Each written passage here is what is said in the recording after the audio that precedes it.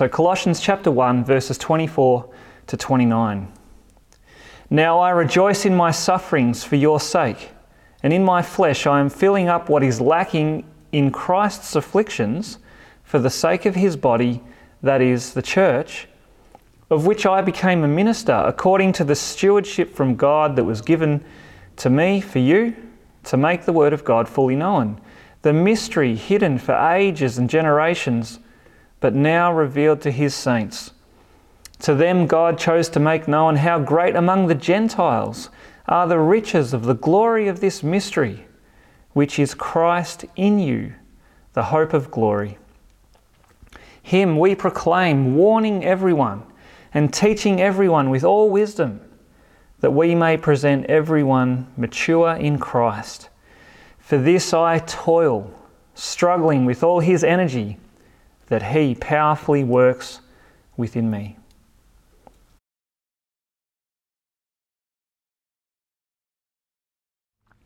Well, I want to begin with an imaginary conversation between Epaphras. Remember, that's the guy who planted the church at Colossae. And imagine a conversation that Epaphras might have had with one of his neighbours. So he's just explained to his neighbour how Jesus is the Lord of all creation, who rules over all things, that he is the one who has come into the world and provided salvation for sinners, that he is the all-sufficient Saviour. And Epaphras' neighbour, he listens to all of this in amazement, and he says to Epaphras, wow, that's really interesting. Where did you hear all of this interesting news from? And Epaphras says, well, I heard it from the Apostle Paul. Did you know Paul has actually met this Jesus, met him in person, and Jesus commissioned Paul to be his main spokesman, to tell others about Jesus. And the neighbour says to Epaphras, well, that's incredible. Well, what's Paul doing now then? I suppose he's a very successful fellow, earning a good living and all that. Well, actually, says Epaphras, he's currently sitting in prison, and I'm not really sure when he's going to get out. It doesn't sound very impressive, does it? Poor old Paul sitting in prison. That's where he wrote this letter from. And so it makes you wonder, how could the main spokesman for the one who rules over everything, how could he be stuck in a prison?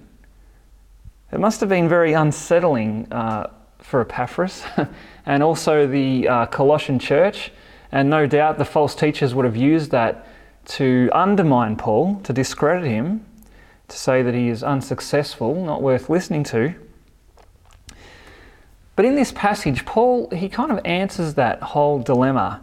Rather than seeing his imprisonment as hindering his work, Paul actually shows that this is one of the things that authenticates his work. This is what authenticates his ministry. And that's what this passage is actually about. Here Paul, he describes what authentic ministry actually looks like.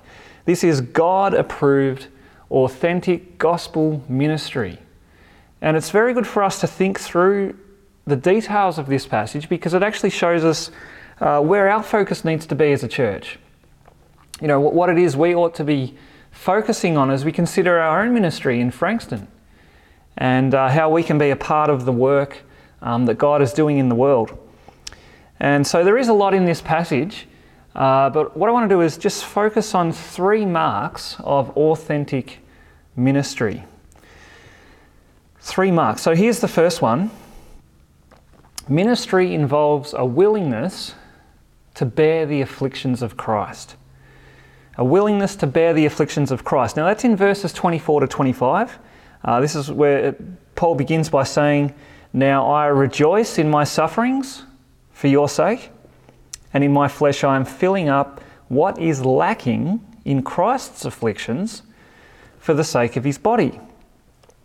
Now right away, the question that everyone has about this verse is, what does Paul mean by saying that there is something lacking in Christ's afflictions? What's lacking? Well, obviously Paul is not saying that there's something lacking in Christ's suffering on the cross for our salvation. I mean, he's just told us that Christ is the all-sufficient Saviour. So Paul's not saying there's something deficient about the cross, or that, you know, Jesus has done so much, but then we've got to add a little bit more to to make up. He's not talking about Christ's death being lacking, right? Christ's sacrifice was once for all. Last week we saw how Christ's death reconciles us to the Father. It doesn't partially reconcile us, but we're fully reconciled by his death. There's nothing more to do. And so there's nothing lacking regarding Christ's work on the cross for us. And so this verse, it's not talking about Christ's redemptive suffering, but rather it's talking about Christ's afflictions that are experienced by his people as they go about the work of the gospel. And you can see that clearly when you look at the context. And this is the thing, whenever you come across a very hard verse that doesn't make sense, the key is always the context. Look at how it's explained in the context and then make sure you interpret it consistently with other parts of the scripture that speak more clearly to that subject. Well, here, what's the context? Paul, he's talking about his service to the church. And how does Paul serve the church? Well, if we read a little bit longer, it says that he did that by making the word of God fully known. And as Paul went about that great task, making the word of God fully known, he encountered hostility and hardships just like Jesus did. He was persecuted just like Jesus was. And so what Paul is saying is that as a representative of Jesus on earth, his afflictions that he went through were actually Christ's afflictions. It's like if you go to the MCG and you watch your team lose miserably. Now, as you travel home on the train, still wearing your team jersey, what happens? Sometimes a stranger, sort of tongue-in-cheek, might poke fun at you for how terrible you went that day. And so what's actually happening, it's almost like you're wearing your team's afflictions. The affliction that the team is going through for losing now falls on you. You share in that affliction. And see, that's what Paul is saying about servants of Christ. In the world's eyes, Christ is a loser. And therefore, those who proclaim him will have to bear his affliction. And you know, this is something that Paul learned on the other end of the stick, so to speak. Before Paul was converted, he was a violent persecutor of the Church of Christ. And as is recorded in Acts 9, when Paul was once on his way to arrest some Christians, Jesus himself showed up and he said to Paul, "Saul, Saul, why are you persecuting me?" And Paul could have said to Jesus, "I'm not persecuting you, I'm persecuting these Christians." But the point that Christ was making is that he and his people are so united that to afflict his people is to afflict Christ himself. And so what our verse is saying is that Christ's afflictions, they're those that are experienced by his servants as they spread the gospel. And so with that in mind, it should be clear what is lacking in Christ's afflictions. What is lacking is that there's still more gospel work to be done. There's still more spreading the word that needs to take place. And therefore, Christ's servants, those who speak on his behalf, will continue to experience affliction as they go about that task. And so that means that the filling up of Christ's afflictions takes place as the gospel is proclaimed. And Paul had a unique role in the filling up of Christ's afflictions in that way, because he was the apostle to the Gentiles, and he suffered a lot in that task. But what we see here is that what was true for Paul is actually true to a degree for all believers. Every believer is a minister for Christ. Okay, every believer is a minister because the word minister just means servant. And we're all called to serve Christ. We're all called to serve him in the spread of the gospel. And therefore, every believer will have to share in the affliction of Christ in this world until he returns. It's like the song that we sing, "One with Christ I will encounter harm and hatred for his name." And see, often that affliction can be as simple as relational awkwardness. You know, maybe you're trying to share the gospel with a family member and it's awkward. It kind of creates a tension maybe, or just the discomfort of trying to share your faith with someone, and it's hard work. It doesn't seem to be getting through. But sometimes the affliction can be far more painful than that. And in some places in the world, to share the gospel of Jesus could actually get you killed. But that shouldn't surprise us. This affliction, it shouldn't surprise us, because remember what we saw last week. Humanity in its fallen state is not just indifferent to God, but alienated and hostile toward Him.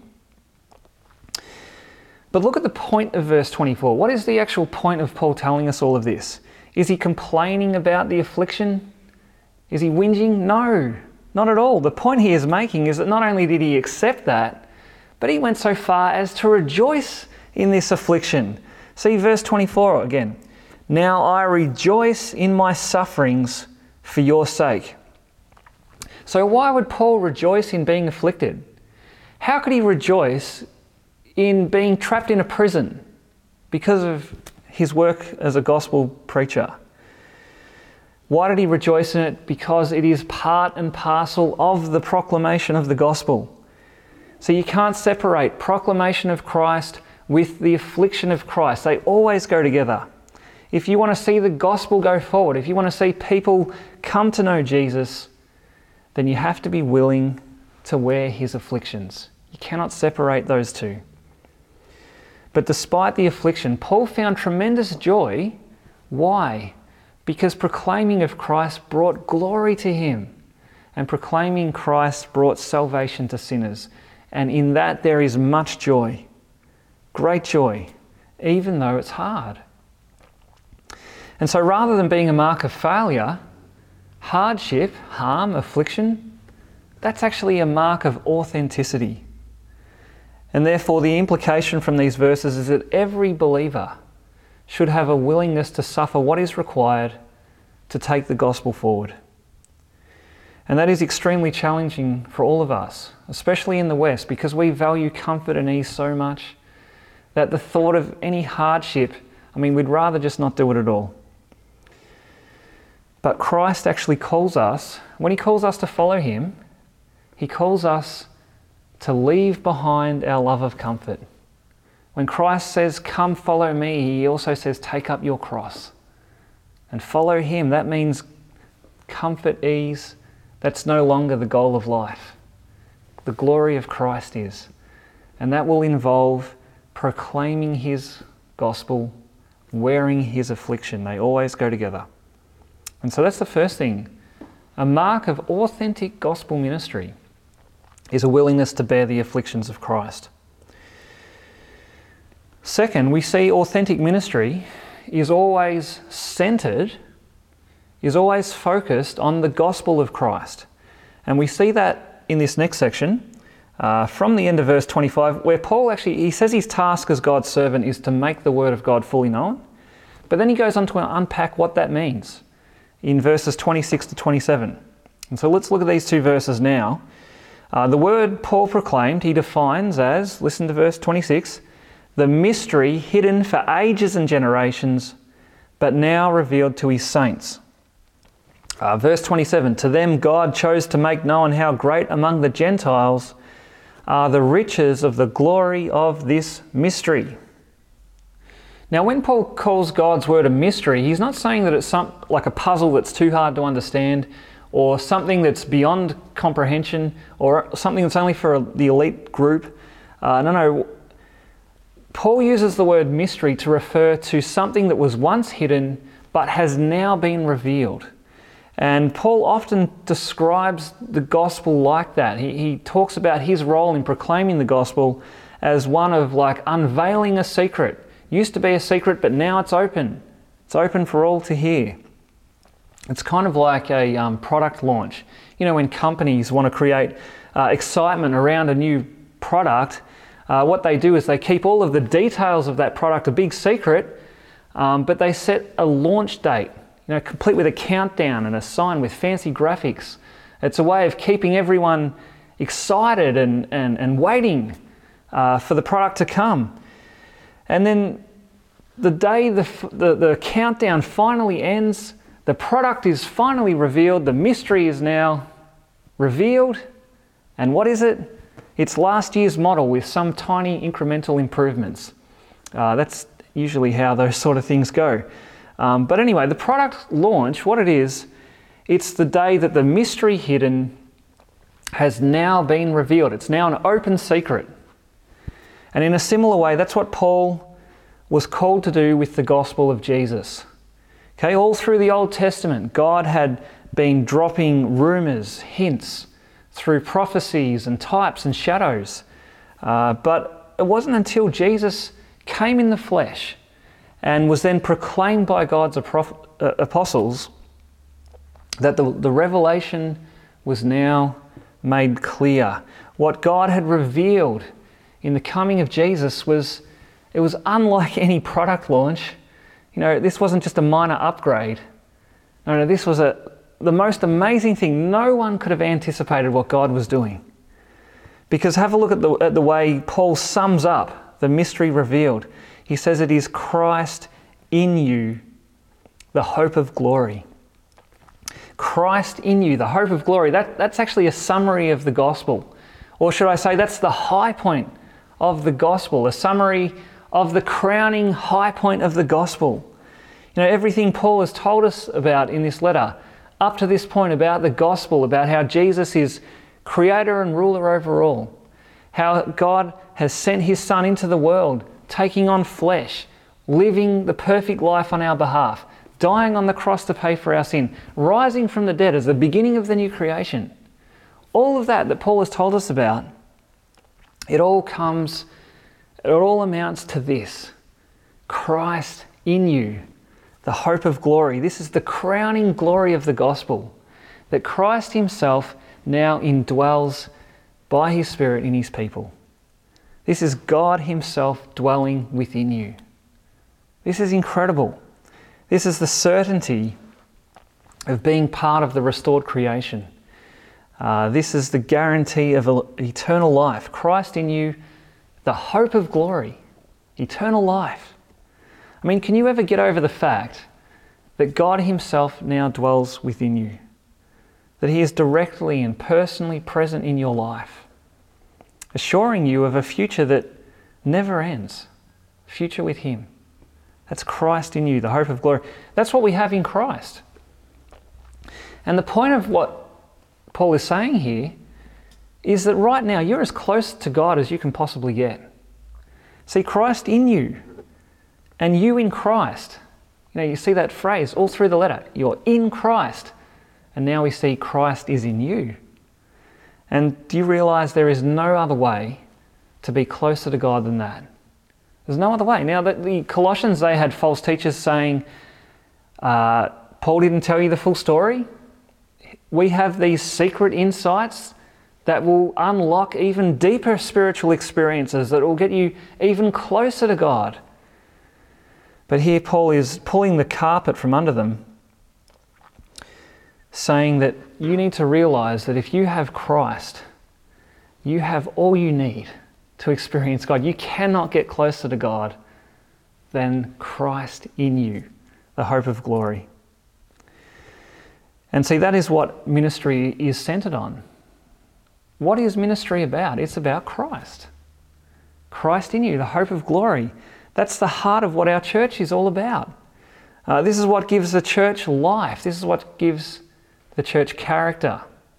This is actually what gives the church relevance in a world where there is no lasting hope. Christ in you, the hope of glory. That's what the church is all about. That's the centre. That's what ministry is centred on, the gospel. And so God-approved ministry, it's a willingness to bear the afflictions of Christ. It's also it's centred on the gospel of Christ. And the third thing we see is that authentic ministry is aimed at the goal of maturity in Christ. And we see that in verses 28 to 29. Him we proclaim, warning everyone and teaching everyone with all wisdom, that we may present everyone mature in Christ. Now, when you think of our church family, I mean, it's such a diverse range of people. I mean, everyone's at different stages of life. Everyone has their own set of struggles, their own unique temptations, their worries, emotional scars. Everyone has different interests and experiences. And there's new people joining, there's others who are moving away. But what is it that we're trying to do with this huge mix of people? What is the goal of being the church? What are we on about together? And it's this, that we may present everyone mature in Christ. Now, if you can recall from last week, notice here's that word present again. Present. Remember last week, the purpose or the end goal of Christ's death was to present you holy and blameless and above reproach before the Father.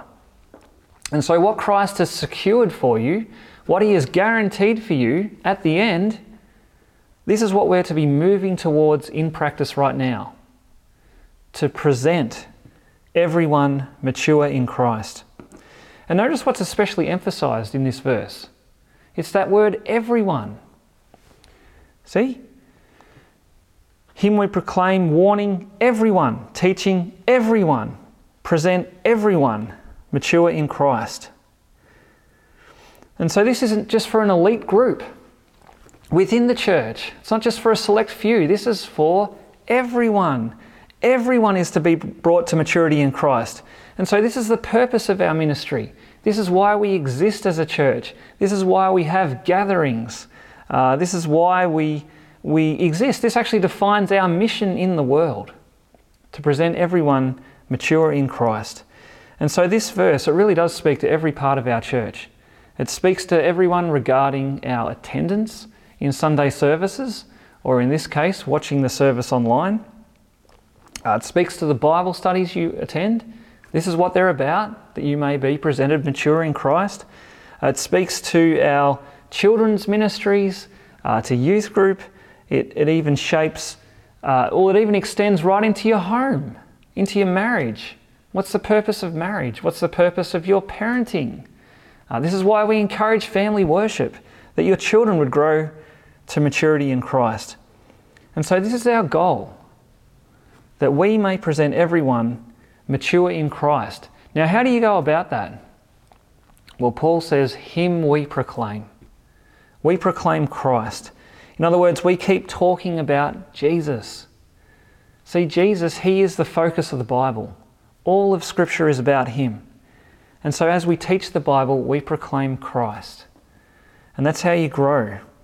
See, sometimes people can think that the Bible's teaching, that the teaching about Jesus, that's all the entry-level stuff, and that the way to really get into maturity is to move beyond that, to go on to other things like speculative doctrines or into social reform movements. But verse 28, notice it begins and it ends with Christ. And that's exactly how the Christian life works. It begins and it ends with Christ. That's the road to Christian maturity. It's him we proclaim. We never outgrow that. We all need to constantly encounter Christ in the Scriptures. And in doing that, notice how there's a negative and a positive side to proclaiming Christ. It's warning everyone and teaching everyone with all wisdom. So warning means to point out what is wrong, what is not in line with the truth of Christ. It means to have your sin and your wrong thinking corrected and confronted. We shouldn't want teaching or sermons that just make us feel good about ourselves. We need to have our pride exposed. We need to have our foolishness exposed. We need to have the idols that distort and distract us dethroned from our hearts. See, we need warning. We need to realize where we're going in the wrong direction and be turned away from that. But positively, we also need to be taught the truth of Christ. And Paul says, with all wisdom, which means applying it to every aspect of life. So complete life transformation to be brought in line with Christ himself. And one of the things that it's important to notice that later on in the letter, in chapter 3, verse 16, Paul talks about our church gatherings. And he says this, he says in chapter 3, verse 16, "Let the word of Christ dwell in you richly, teaching and admonishing one another in all wisdom. Now, does that sound familiar? Do you realise that in the Greek, it's almost identical? The words are all the same. The phrase is almost the same. The only difference is that little word, one another. And so in practice, what this looks like is that some in the church do the proclaiming of Christ under official roles. So in our case, we have elders, we have Bible study leaders, youth group leaders, preacher, and so on. But every member is part of this work. Every member has a role to play in bringing one another to maturity in Christ. And that's something that you can do even today in your conversations. Now we can catch up together and have conversations. Talk about Christ. Talk about what you've been reading in the Bible, what you've been learning lately. Call one another. Have conversations. That's how we do this. We're to do this together. It actually takes a church to form a church. It takes everyone to bring about this goal of presenting everyone mature in Christ. Now finally, Paul, he says in verse 29, "For this I toil, struggling with all his energy that so powerfully works in me." See, ministry is hard work, right? In our own strength, we cannot do it. But Christ doesn't leave us to our own strength. He supplies what you need. It's actually as you work hard that you find in that Christ meets you there and he enables you to carry on. He gives you the power that you need. It's struggling with all his energy. And that's a great encouragement for us. It's especially encouraging for those who are working full-time and then coming home and preparing Bible studies. Or it's encouraging for those who are full-time parents and yet you're still involved in outreach ministries. This is an encouragement to parents, as each day you round up your children and read the Bible and pray with them, even though you're dead tired and just want to clock off for the night. It's hard. But look, Christ empowers you to do it. And so we shouldn't shy away from hard work. We should do that looking to him to supply the strength. But this is what authentic ministry looks like. We serve the King who is also the suffering servant. He's the King who came to serve. He poured out his life for us. And if you know that he has done that for you, then you know that serving him is the highest privilege and the greatest joy.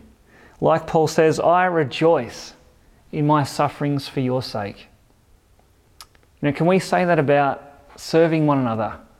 Even when it's difficult, I rejoice because I get to serve you. I get to tell you about Jesus. May God enable us to do this.